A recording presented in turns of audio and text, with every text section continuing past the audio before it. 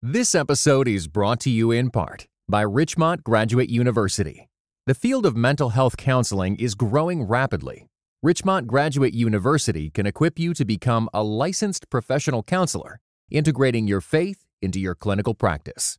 Programs are offered in Atlanta, Chattanooga, and online.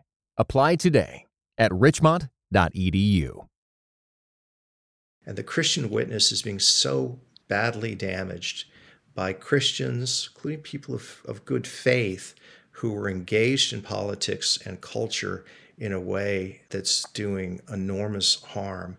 And we've got to figure out, as Christians, as a community, as members of churches, what do we have to do to get this right? It can be done, but it's going to take real work, real effort. From Christianity Today, you're listening to The Bulletin, a podcast about the people, events, and issues that are shaping our world. I'm Mike Cosper, and today on our show, are we all dumber for listening to the presidential debates last night? We'll talk about PEPFAR and the future of the battle against AIDS around the globe, and we'll also talk about new data about growth of the Hispanic church in the United States. Then we'll end with CT's Daniel Silliman stopping by to tell us again what's weird. Joining me for these conversations are Nicole Martin, Emily Bells, Peter Wehner, Enid Almazar, and Scott McConnell. You won't want to miss it, so stay with us. All right, so we're recording on Thursday. Last night was the Republican presidential debate at the Reagan Library in Simi Valley, California. Donald Trump, who, depending on the poll, is leading anywhere between the low 30s to the high 40s. He was not in attendance, so 7 other GOP hopefuls were there to duke it out for second place, and it was quite the spectacle. Joining me to talk about what took place are Nicole Martin from CT. Welcome, Nicole. Thanks, Mike. And Peter Wehner, a contributing writer at The Atlantic and a senior fellow at the Trinity Forum. Peter Wehner, welcome to The Bulletin. Thanks a lot. Great to be with both of you.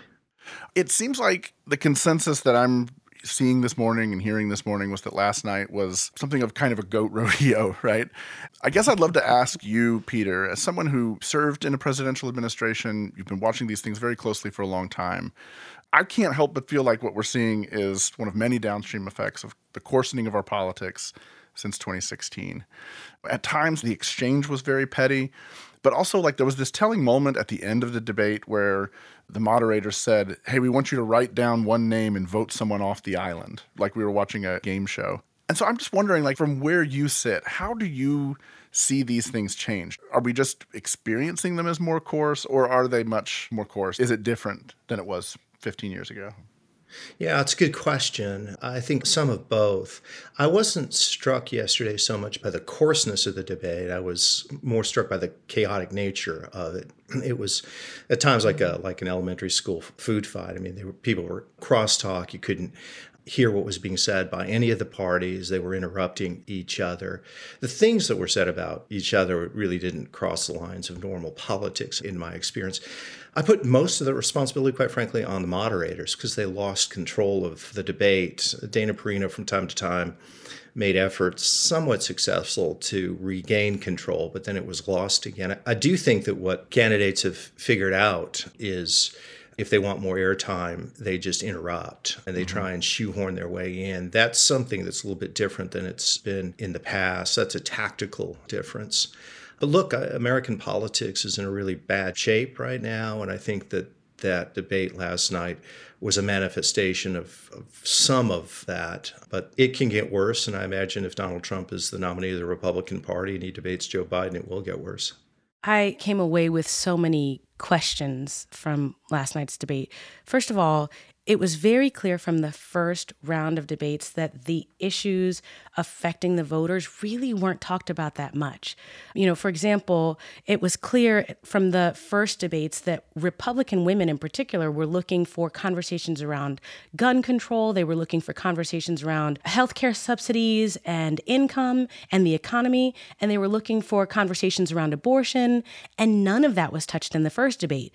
It seemed like this time, at least the questions were asked, but it didn't seem like anyone was answering any of the questions directly. So it just seemed like the questions asked were more relevant this time, but the answers were just a set of talking points of what people wanted to say with free airtime. If women really care about gun control, abortion, and the economy, why do you think no one really touched on that at all? Why do you think that they never even addressed it? Even when they considered the questions directly, they seem to kind of float past all of the things that really strike the heart of the American voter. I'll say for the Republican Party today, it's more radicalized than it's ever been in my lifetime. And so I think what they were trying to do is answer the question they wanted to answer, not the question that they were necessarily asked. And when the questions they want to answer is really framed and oriented toward a Donald Trump, Trumpist MAGA party. Yeah. And that party doesn't share the concerns of gun violence. Well, they may well share the concerns of gun violence, but in terms of what a lot of Americans would say are common sense gun restrictions, that just doesn't have resonance. And it's really even beyond that, which is if you say the quote unquote wrong thing, and there are a lot of sort of heretic hunters that are out there, you can blow up your campaign. So I think they were trying to script their answers to what they think would appeal to the base. And I think they probably have a pretty good sense of what the base wants. It's not what I want, but of course I'm not going to be voting in a Republican primary either. Obviously, Trump has shifted the values of the party. And what's interesting to me in watching all of this is how, with occasional exceptions, and we'll talk about one of them in a minute regarding abortion, it seems like across the board, the candidates are trying to kind of calibrate themselves to fit the Trump voter as opposed to set themselves up as an alternative. And I suppose what that communicates is they've all taken it as a foregone conclusion that this is Trump's party, not only in the sense that he's the guy that they're all rallying around, but actually the values that he espouses are the values of the party anymore. I still feel a little conflicted about that, a little trepidation about that, because I'm just not convinced that most people who were conservatives 10 years ago have abandoned everything they once believed about things like budgets and spending, the stuff that no one talks about anymore, that are sort of considered these sort of dinosaur values of a bygone era. I think people have consistently underestimated the imprint that Donald Trump has had on the Republican Party. I think it's at least comparable to and probably more significant than the imprint that Ronald Reagan had on the Republican Party. Then I think you have to disaggregate how you're thinking about the categories. There's a category of policy, and let's call it broadly political philosophy. And then there's the category of sensibilities, dispositions, values. On the former, I think if you wanted to find out the intellectual progenitor of Trumpism, you'd have to look at Pat Buchanan in 1992 when he challenged George H.W. Bush. That platform that Buchanan ran on is essentially what Trump embraced. What are the elements of it? You could see it in the debate about Ukraine and America's role in the world. So under Ronald Reagan, the Republican Party was an international party, global leadership, strong national defense, values, morality at the center of foreign policy. That's completely flipped. So now Republicans are much more likely to be sympathetic to Russia than Ukraine, and they're threatening to cut off aid to Ukraine. That never would have happened under Ronald Reagan. Then you look at immigration. There was a clip that was played last night. Ronald Reagan signed a law giving amnesty to 3 million illegal immigrants. And if you go back and watch the debates in the 1980s, like the primary between George H.W. Bush and Ronald Reagan, they're sort of falling all over each other to show sympathy and compassion for illegal immigrants. That's obviously very much changed. And then protectionism. The Republican Party used to be a free trade party, and now it's a protectionist party. It doesn't mean that all things have been jettisoned. It's still a pro-life party, which it has been consistently since Reagan. And the budget and deficit, but honestly, Republicans talk that game. They never walk that game. So the deficit and the debt exploded under Trump. So it is a populist party. It's not a conservative party. I think that's very important for listeners to understand. And populism and conservatism are not the same thing. And in many respects, they're antithetical to one another. But beyond that, and I think more significant than that, more fundamental than that, is the disposition and the temperament of the party. And there, I think it is Donald Trump's DNA, and you can see mini Trumps all over the Republican Party, in the Senate, in the House, state legislators, and others. And that is an attitude of aggression, I would say cruelty, the embrace of conspiracy theories. And now, I mean, this is descriptive. I'm not even condemning it, though I certainly would condemn it. But the attempt to intimidate jurors and judges, sending out tweets essentially hinting that the chairman of the Joint Chiefs of Staff committed treason and should die. I mean, that is now the coin of the realm. And you tell me if you can name 5 elected Republicans who speak out against that. I don't think you can. Chris Christie's not elected. He's obviously been critical of it. Liz Cheney spoke up with, I think, a lot of courage. What happened to her? She was targeted in the primaries. She was defeated. Adam Kinzinger, the same thing. So it is a party that has embraced Donald Trump's personality. Now, a lot of people, if you talk to Republicans privately who are elected or influential in the Republican Party, they're uneasy about it. But honestly, they don't have the courage or the willingness to speak out against it because the base has been radicalized. This is what they want. This energizes them psychologically and emotionally. They think they're in an existential struggle, and they think Donald Trump will bring a gun to a cultural knife fight, and that's what they want. It was remarkable to me how little they spoke of the handful of things that have happened this week between the comments about Milley, the judgment in a New York civil court that essentially sets the Trump organization on the course of having to close business in New York City and sell off its assets. Those issues weren't really even presented to the nominees to comment on. And so it's this strange thing where, again, it's this race for second place where they don't even want to acknowledge, with the exception of Christie bringing it up a couple of times and then some interesting comments by DeSantis, they don't even want to acknowledge the elephant in the room and that they're all far from the finish line of being anywhere close to confronting this guy. Yeah, I think in terms of last night, there were a couple things going on. Number one, Fox was hosting the debate, so Fox is not going to focus on stuff that makes their listenership, their viewership uncomfortable. And raising issues of the moral transgressions, the legal transgressions of Donald Trump doesn't play well, and they know it. So they didn't frame the debate that way. But I think for the candidates, I mean, they're in a difficult spot. They're losing to Trump, as you said, in national polls by roughly 40 points. So if the number 2 person is down by 40 points, you've got to figure out how to take the front runner down.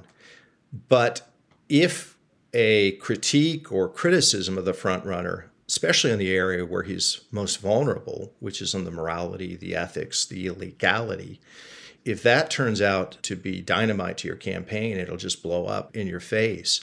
That is that the attitude, the outlook of the base is such that they say, you cannot go after him. You cannot criticize him. If you do, you've gone over to the enemy's side and you're a traitor to our cause, and we'll make you pay.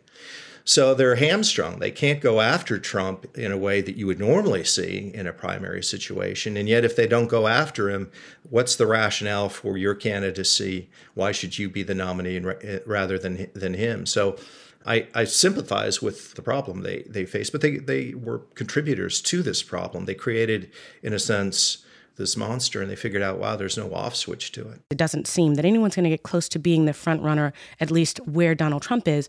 So what do we anticipate will be the fallout from this? You know, it's impossible to tell. If you removed the indictments and the trials, I think it'd be pretty straightforward what's going to happen.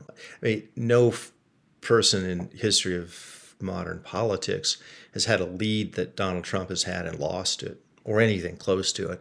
People go back and they say, well, there was President Giuliani and so forth. Rudy Giuliani in 2008 never had a 40-point lead among his rivals.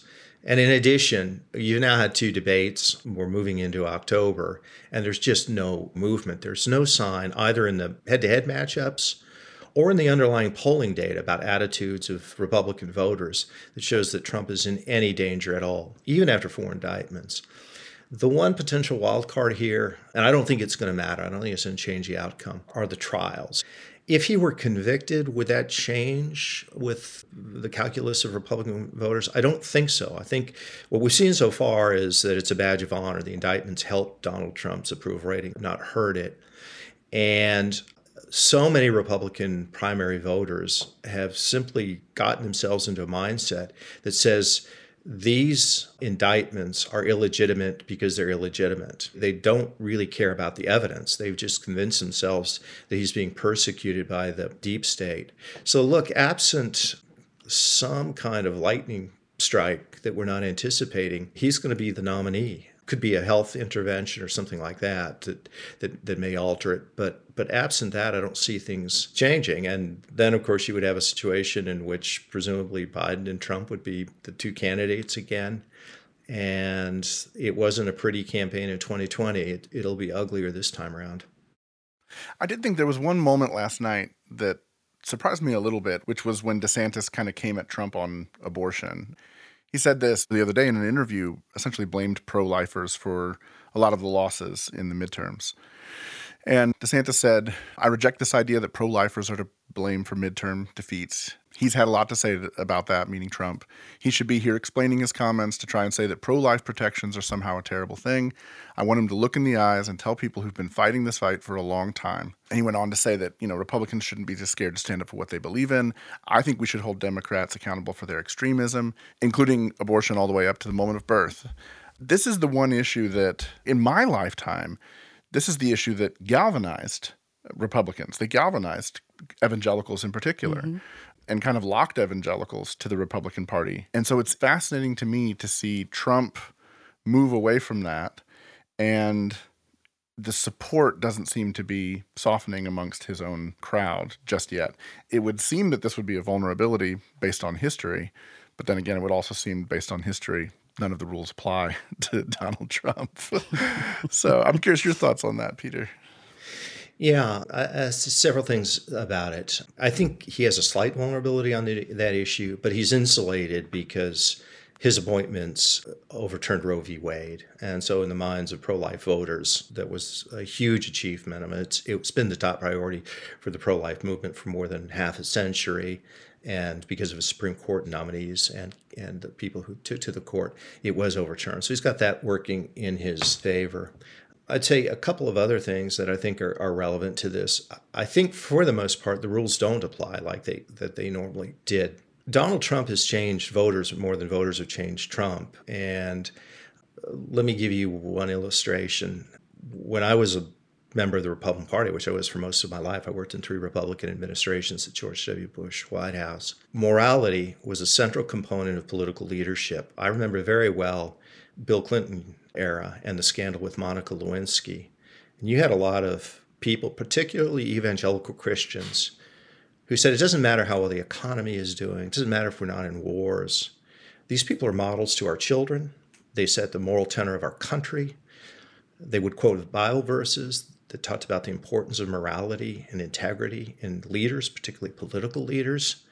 And they said if Bill Clinton had an affair with an intern, that's a disqualifier. You don't really need to go beyond that. And they hit him with a figurative 2x4 every single day on morality. All right, now we get Donald Trump, whose corruptions, I would argue, are borderless, and in many respects makes Bill Clinton look like a Boy Scout. And they've jettisoned those deep convictions, and I think they were deep convictions. I think what they didn't understand at the time, they thought that they were making judgments based on their faith and the merits of the issue itself. I think really what happened, and I think all of us struggle with this, is that they adopted an ideological frame, and they pick and chose the issues that they wanted to care about and speak out about on whether it helped their side or hurt their side. And it turned out that morality was a great way to go after Democrats and Bill Clinton. But morality was not such a great weapon when it came to Donald Trump. And so if you look at the polling data, no group has flipped on the centrality of morality in political leaders nearly as much as white evangelical Christians. So, the same thing can happen with abortion. Trump is not going to go pro-choice, even though we know personally he's pro-choice, and he said so any number of times before he got the nomination. But he's not going to advocate policies that are particularly pro-choice. He may be on the more quote-unquote liberal side when it comes to 15 weeks versus 6 weeks. But I just don't think you can think about Donald Trump in the same way that you have for other candidates. The last thing I'll say is, even if he has a vulnerability on this issue, I think the important thing to understand is there's no real challenger that's risen up for him. The most important political story, I would say, of this year is that Ron DeSantis, who some people thought would challenge him, has lost tremendous support And so Trump's gap with DeSantis is much larger now than it was in January of this year. I think Ron DeSantis has shown himself to be a mediocre to terrible candidate. Donors are leaving him, and there's nobody that's really risen up. So if you've got a 43 point lead in the national polls, and the rest of the crowd is sort of at 13%, 11%, 9%. No one seems to be getting traction. It's not clear to me how this plays out in a way that anybody wins other than Donald Trump. It would be different if Trump had a significant lead, but Nikki Haley was at 27% and rising. That would be a different dynamic, but that's not what's happening. It's really the opposite. All right, well, we'll leave it there for now. Peter, thanks for joining us for this conversation, and we will be right back.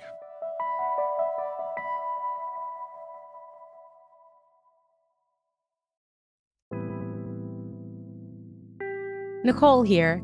If you're looking for a podcast that features inspiring conversations with theologians, ministers, and pastors, then I recommend adding the acclaimed show No Small Endeavor to your podcast queue. Produced by Great Feeling Studios and PRX, No Small Endeavor explores what it means to live a good life. Each episode, host Lee C. Camp sits down with special guests like the queen of Christian pop, Amy Grant, and pastor and theologian Tish Harrison Warren to ask what it means to live a life worth living. If you're looking for somewhere to start, check out their new episode with Malcolm Gladwell, New York Times bestselling author and host of the wildly popular podcast Revisionist History. They explore how Malcolm became a stellar storyteller, some of the things he may or may not regret, and so much more. It's absolutely worth a listen. Don't miss out. Follow No Small Endeavor wherever you get your podcasts.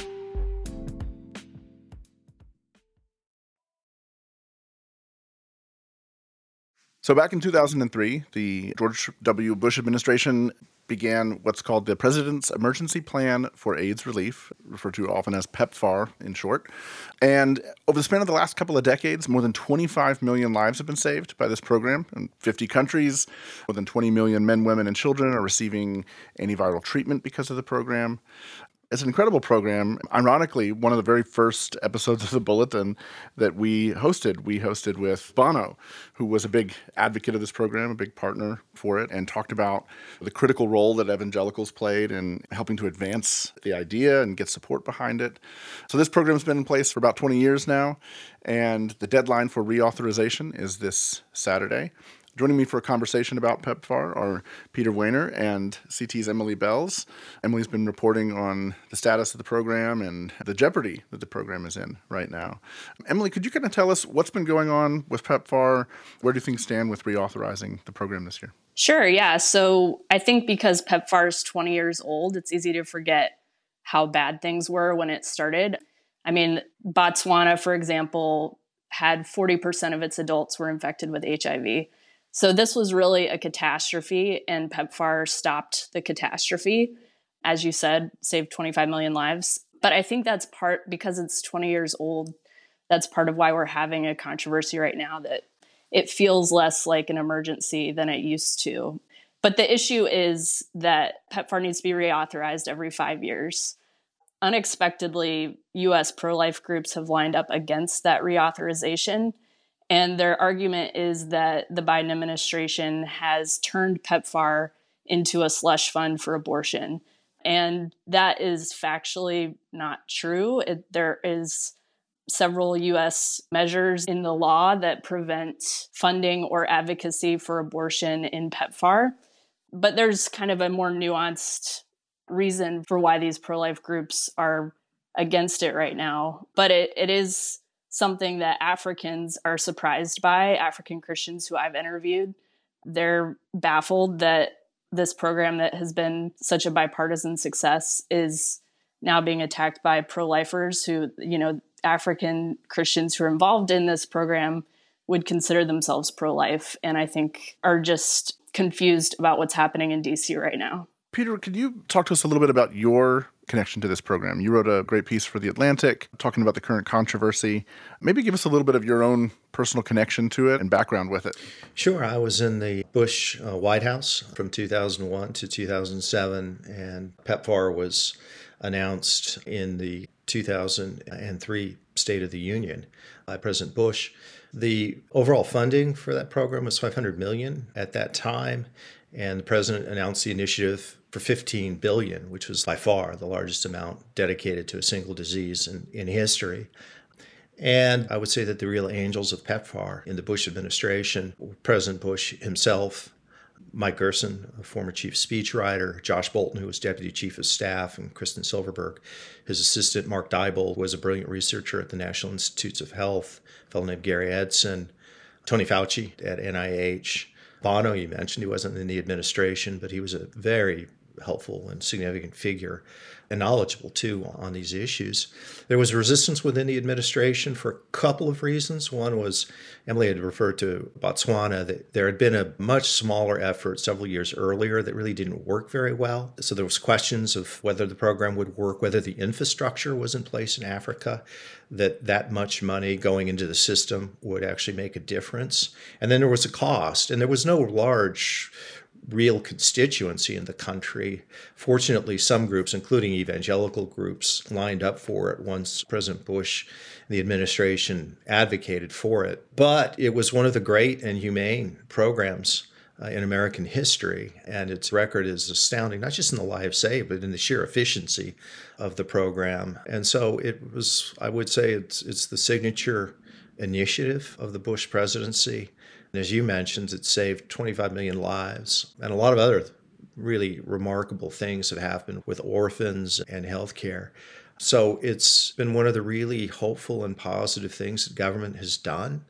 And so to see people turn on it, especially groups that are pro-life, claim to be pro-life, to turn and try and undermine one of the most successful, humane, pro-life programs in human history is disturbing and slightly Orwellian. Talk to me about the nature of the opposition. So when people are saying this is a slush fund for abortions, what's the source of that critique in particular? Because you can imagine pro-life listeners going, well, they're saying it is the slush fund for abortions, and you're saying it's saving lives. It's a pro-life initiative. What's the nature of that critique? So the kind of backstory, I think, of why this is happening is that pro-life groups have for decades been concerned about international NGOs imposing abortion on pro-life nations in Africa. So that's some context. But I think that the fundamental thing here is that the word I hear from Congressman Chris Smith, who's led the opposition to this reauthorization, who's a pro-life Catholic, and all the pro-life organizations, is the word fungibility. So they think that because PEPFAR funding is going to NGOs that also do abortions, that empowers them to do more abortions.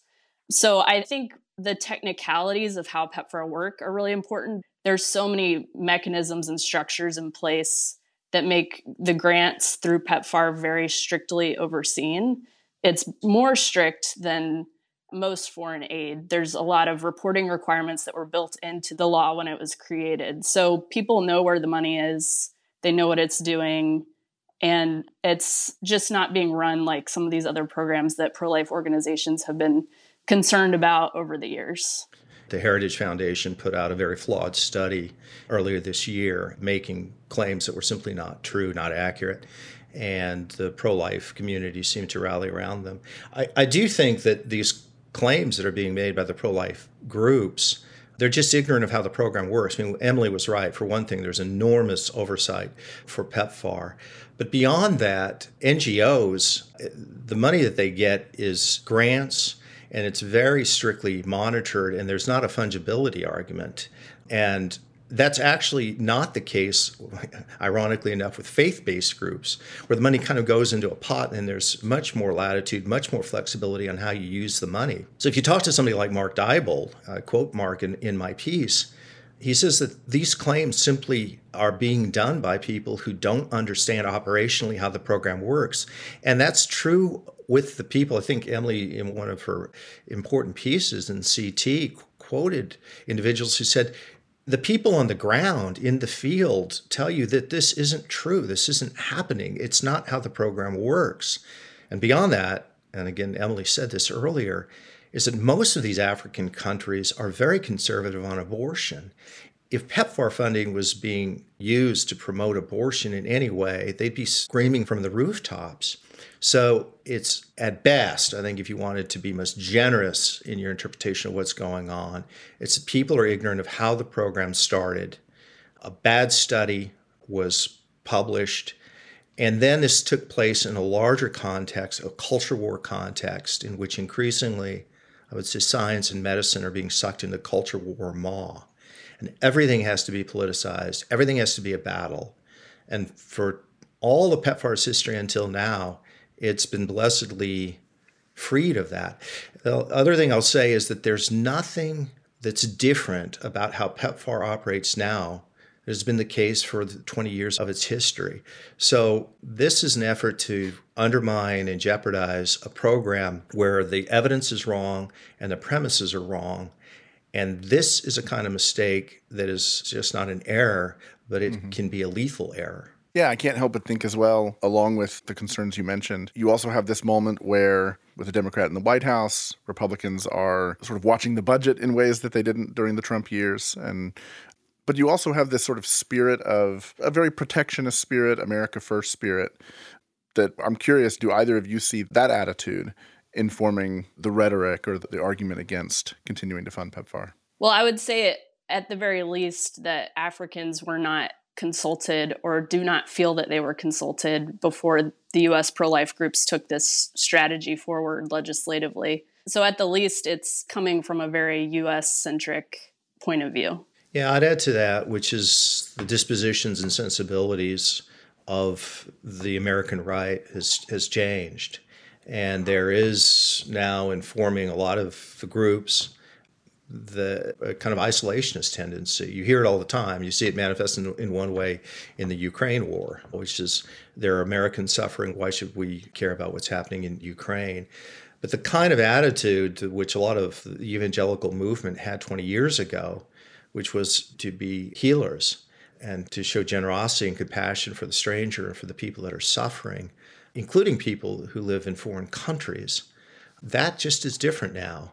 And a lot of these pro-life groups are part of the American right.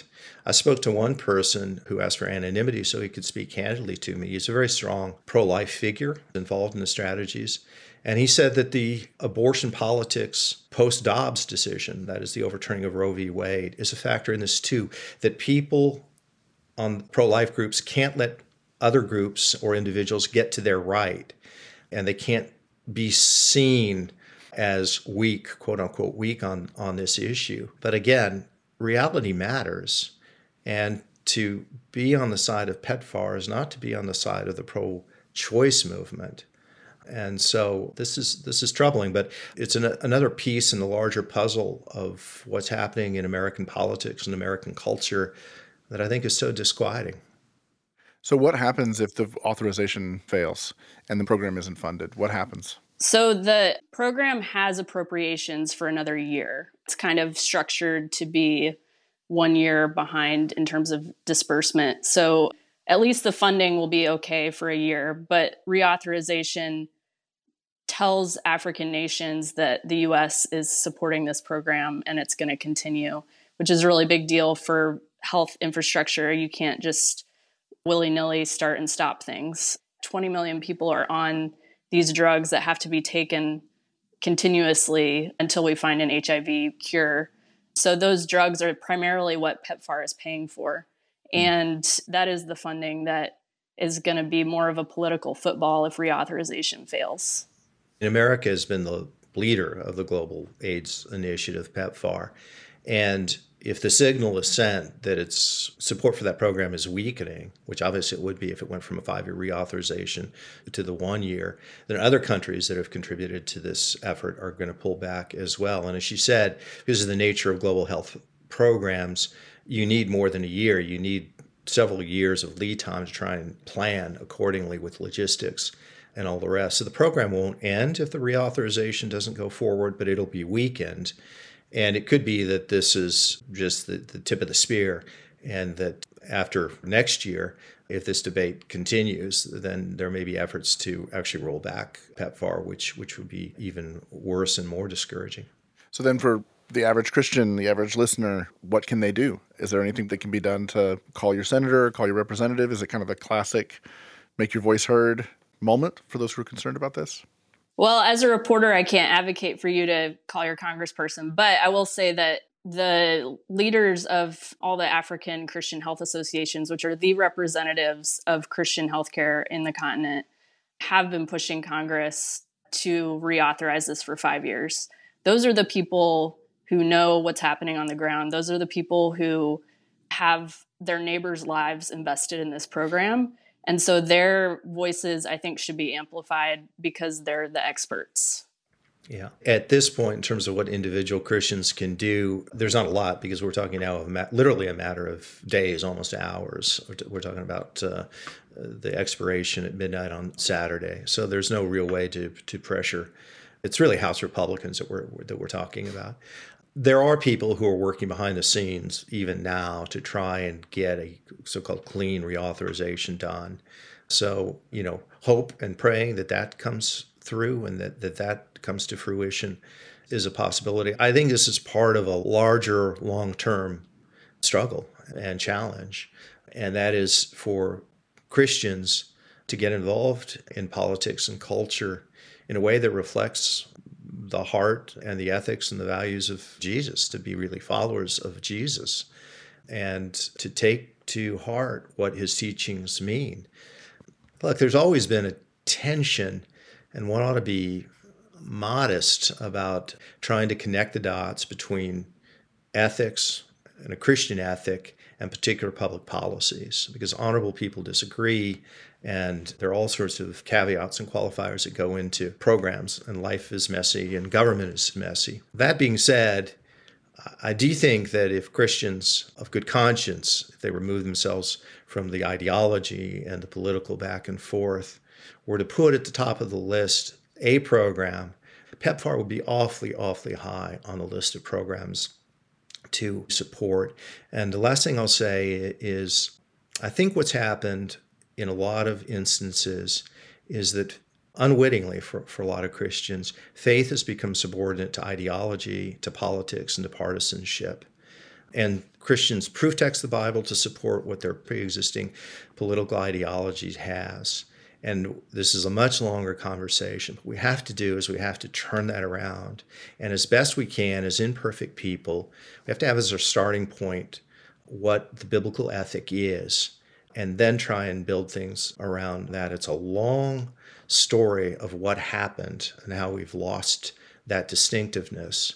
But it makes a world of difference, not just to individual lives around the world and in this country, but to the Christian witness itself.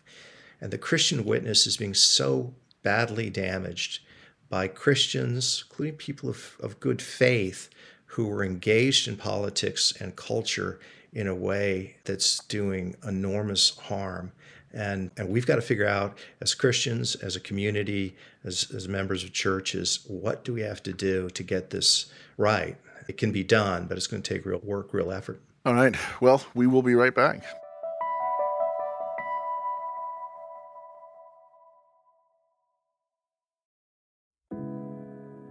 This episode is brought to you in part by Pittsburgh Theological Seminary. Pittsburgh Theological Seminary students are grounded in faith and formed in community. PTS students are preparing for ministry with Master of Divinity, Master of Arts, Doctor of Ministry, and certificate programs. Begin your master's or certificate program in person or online. Financial aid is available. Visit pts.edu/admit. Welcome back. We are very excited to have a conversation about this amazing growth that's happening in the Hispanic church in America. I have with me today our two guests, Scott McConnell and Enid Almanzar. Welcome to both of you. Thank you. Glad to be with you.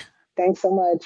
Well, both of you bring such great vantage points to this conversation. Reverend Enid is a pastor and leader and chairwoman of the National Latino Evangelical Coalition. We are very, very excited to get some on-the-ground perspective from you.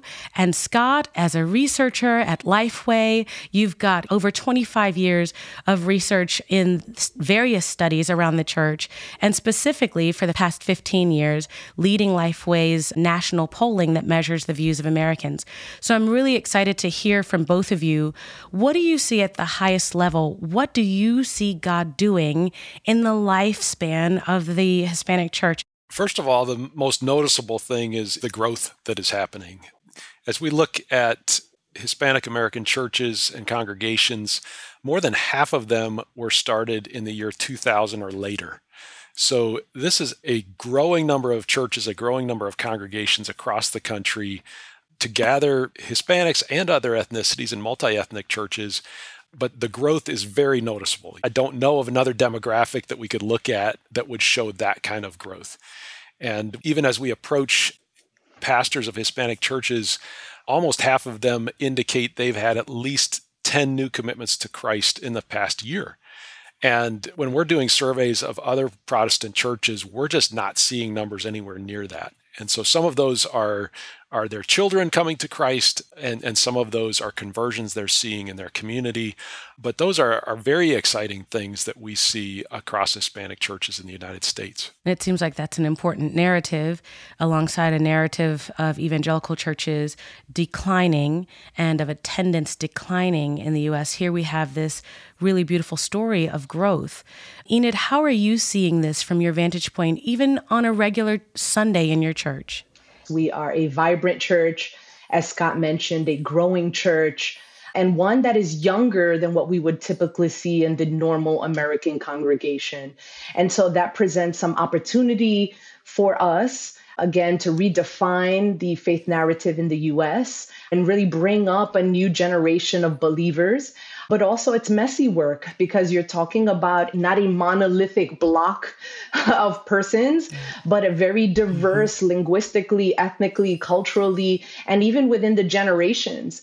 And so it is a beautiful, messy work that God is doing, but really for his glory, because again, even through the messiness, we're seeing this commitment to continue to share God's word and grow in faith in ways that we're not seeing in other aspects of the U.S. population.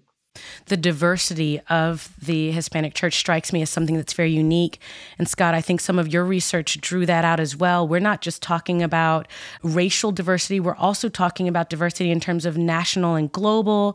We're talking about generational diversity, language diversity. What has your research shown as some of the unique attributes of Hispanic church growth so far? Some of the diversity is seen in their roots, the countries that their families have come from through the years. Almost half of the attendees, or the largest group within a Hispanic congregation, come from Mexico, but the other half are spread out from Central America, the Caribbean, South America, and Spain.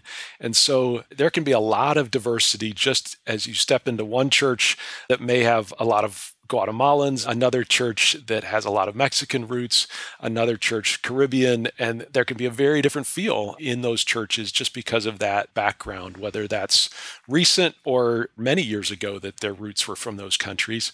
And that leads to another point of diversity is in some communities, the Hispanic church has been there for 100 years. And so we're looking at fourth, fifth generation of Latinos in that congregation. We step into another church and it's almost all first generation immigrants. And so a lot of diversity within congregations that come out just on those couple points, as well as some churches that are intentionally multi-ethnic. So they're reaching beyond just Hispanic Americans. And so there's a lot of diversity when we start to talk about Hispanic churches. That's a good point, because when we think of the traditional model of a multi-ethnic, multicultural church, people tend to think more a predominantly white church that has more ethnicities or races or languages. But Enid, you are in a very multicultural church in New York. How does your church manage to minister to and to connect all of these elements of diversity? We have to be willing to evolve, to embrace the changing demographics in the community. And so my church was founded 70 years ago as God spoke to our founding pastor in the mountains of Bayamon, Puerto Rico, and told him to come to New York and plant a church amongst the burgeoning population of Puerto Rican immigrants in the community.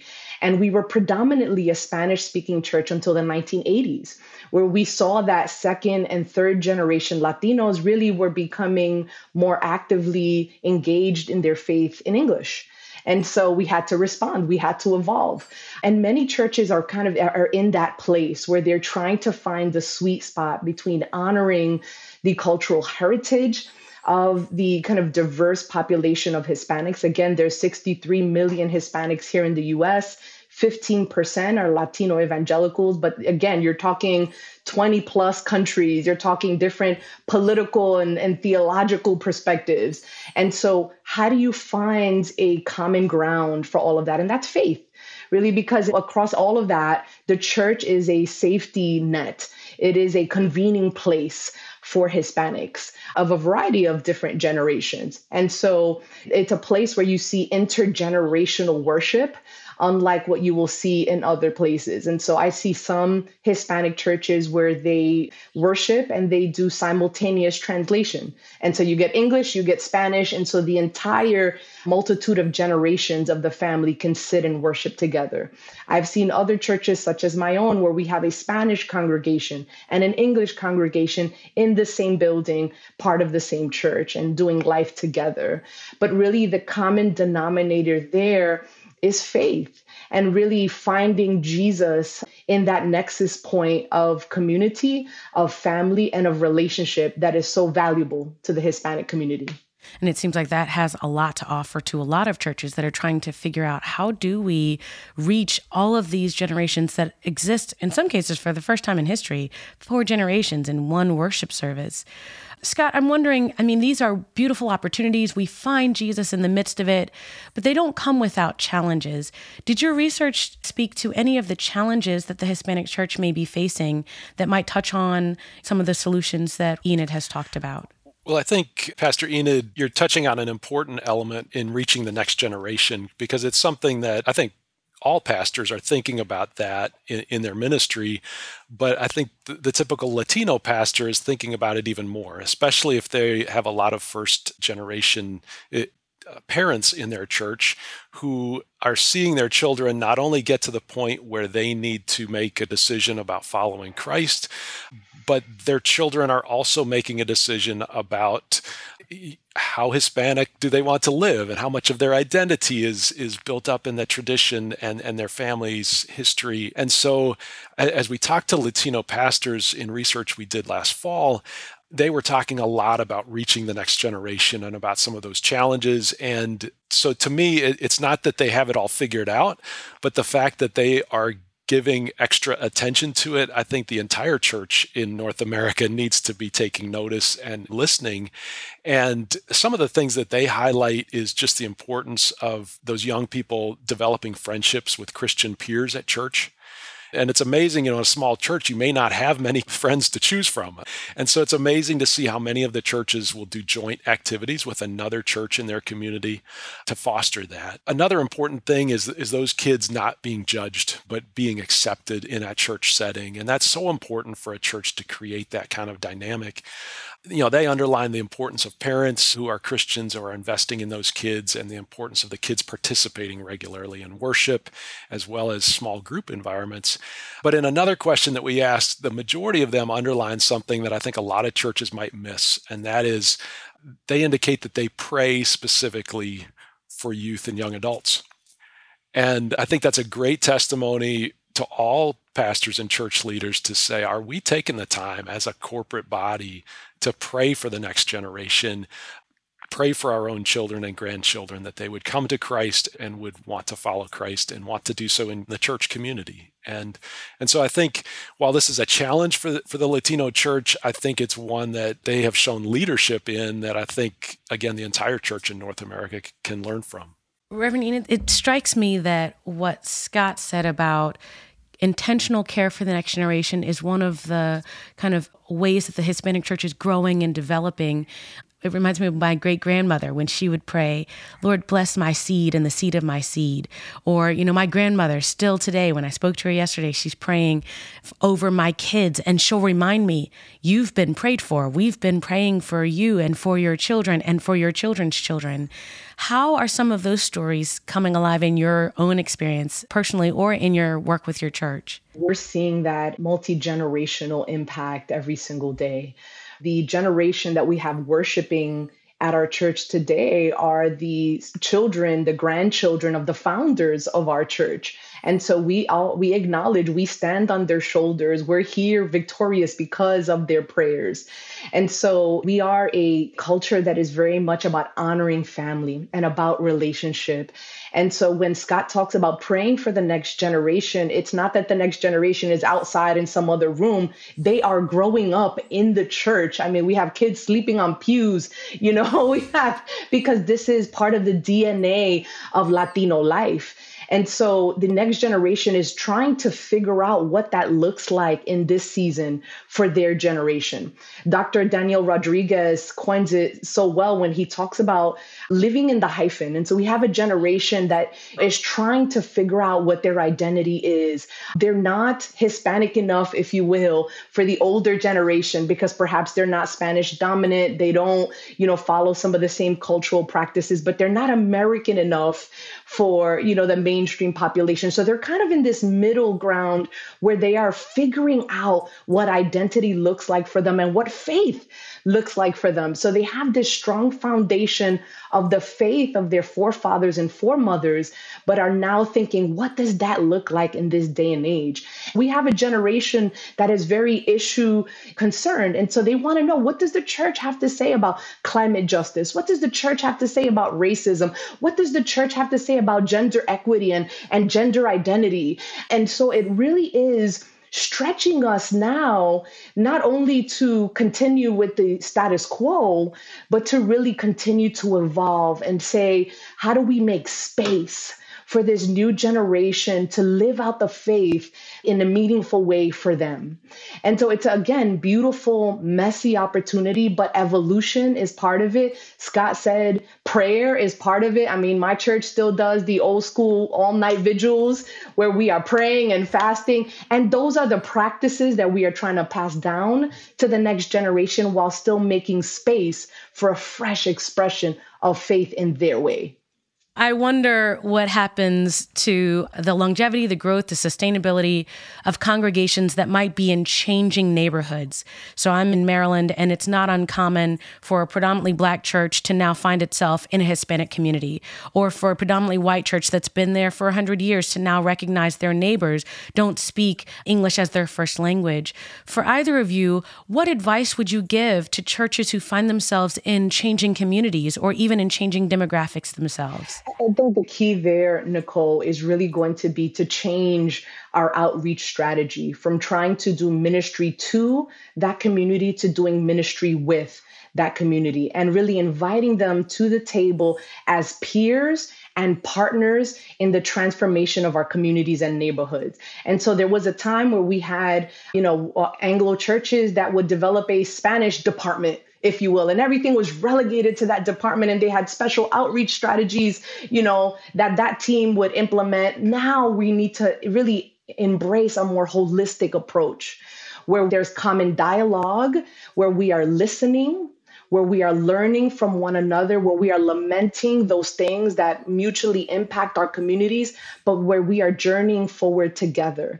Because they're going to be your best advocates. They're going to be the credible messengers within the community if you find that meaningful, deep relational connection. There are many pastors that may be intimidated by just the language difference. And the sooner they can get to the point of what Enid is talking about, of really saying, let's do ministry together, rather than let's just give you a room or let's give you, some financial support, the more effective it's going to be. And the more I think it reflects the body of Christ. Kind of sounds like the kingdom of God.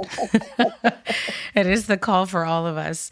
Is there anything in your research, Scott, or in your experience, Enid, that you think might be encouraging for people who may be part of churches that are dying and are looking for stories like these to encourage them? As I mentioned, partnership is key, Nicole. And so, really finding those vibrant churches in our community and finding ways that we can lock arms for the common good. I remember when COVID-19 hit New York City, we were in the ground zero of this outbreak, and many of the nonprofit organizations that served the vulnerable members of our community closed down because of fears of, greater contamination. Our church continued to serve the community. And our little church, distributed over 1 million pounds of food via home visits to seniors in our community. And that opened the door for partnerships, not only with other non-Hispanic churches in the neighborhood, but other nonprofit organizations. Even Jewish leaders were coming to us and saying, hey, we want to lock arms with you. Partnership, I think, is going to be key as we redefine the future of faith together. I would also encourage patience. As a church begins to minister to Hispanics in their community, they need to acknowledge that there's often a lot of turnover. As people come in for work, sometimes they're also leaving for work, and they also have long work days and long work weeks. And so sometimes attendance cannot be quite as frequent as you might want because of those work hours. And also, as new work opportunities open up in other cities, a key leader from that new fledgling ministry may have to move to another city. And so just having patience when you're thinking about church planting, patience when you're beginning to do outreach in the Hispanic community, I think is a key element to keep in mind. These are important elements when you think about partnership and patience and perseverance. This feels like this is the gospel. This is the ministry of sowing and reaping. It is not overnight, but if we are diligent, if we are faithful, God will bring forth the harvest. Thanks again, Pastor Enid, Scott, for being part of our conversation today. This is very encouraging as we think about the lifespan of the church, and during this National Hispanic Heritage Awareness Month, hopefully some of our listeners might visit a Hispanic congregation near you to celebrate in community together. We'll be right back.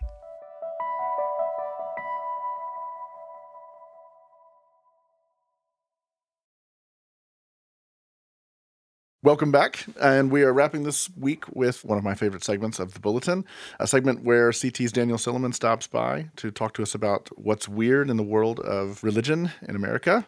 So, welcome back, Daniel Silliman. Hey, Mike. I want to tell you today about Jesus Christ in the phone book, or maybe we should say Christ, Jesus. That's how he would have been listed. This is an unusual one. Mid-1990s in Miami, a woman named Frances Gray figured out how to get the telephone company to list her name not as Gray, Francis, but Christ, Jesus. I don't know. I haven't been able to figure out how she did it. If she had to pay somebody, or she just convinced the phone company that she was setting up the line for someone else whose name was Jesus Christ. But she did. She set it up. And throughout the mid-1990s, if you were in Miami and you looked in the phone book, there was Jesus Christ. She said she got a lot of calls. Most of them were jokes, pranks, people, just wanting to have fun. But apparently a steady stream of them were also legitimately people who were in trouble, who wanted someone to pray for them, who wanted counseling. And she just decided that the pranks and weirdos were worth it for the amount of ministry. So then I was thinking, surely this has happened before, right? I mean, it's not like phone books have been around that long, but more than 100 years. There must have been other instances. And I found at least one other that I could verify. In the 1970s, in Albuquerque, there was a guy who'd studied to be a Catholic priest named James Leary. And he dropped out of seminary, stopped pursuing the priesthood, had a kind of Pentecostal experience, an experience of the Holy Spirit, started hanging out with hippie Christians, Jesus people, and they had what they called a Christian crash pad, where they would pick up hitchhikers and people in trouble, runaway kids, that kind of thing. And they also convinced the phone company to list them as Jesus Christ. And he said they got a lot of high people. That was his experience in the mid-70s in Albuquerque. Okay. But it just goes to show, I think, what evangelical historians, people who pay attention to weird stuff, and people who pay enough attention to the history of technology know, which is wherever there's some weird technology, there's someone using that technology to talk about Jesus or dox him, as the case may be. What turned you on to the story? What made you curious about this? What was I looking up originally? I mean, sometimes I just troll through old newspapers. There was an old newspaper column about this. One of these columnists who like finds fun and interesting stories. But I'm pretty sure I was like looking up Jesus Christ in Miami in the 1990s for some other story and happened to find Francis Gray. Found his phone number. Yeah, there he was. I mean, I can. The phone number is still available, even though like it's been long since disconnected.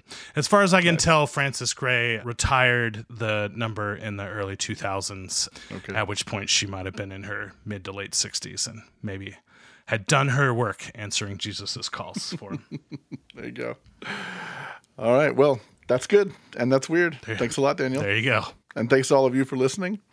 We will see you next week. The Bulletin is a production of Christianity Today. Our executive producer is Eric Petrick.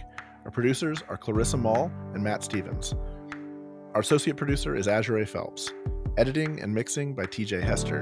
Music by Dan Phelps. Show design by Brian Todd. Graphic design by Amy Jones. Social media by Kate Lucky.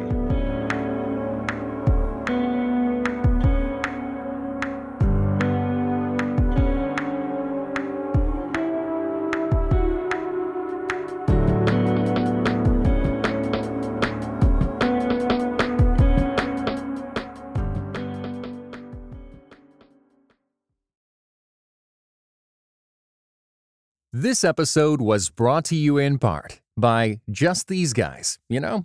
A pastor and a psychologist team up to break down scripture and psychology, empowering you to transform by the renewing of your mind. Listen today at justtheseguys.podbean.com or wherever you get your podcasts. Just These Guys, you know?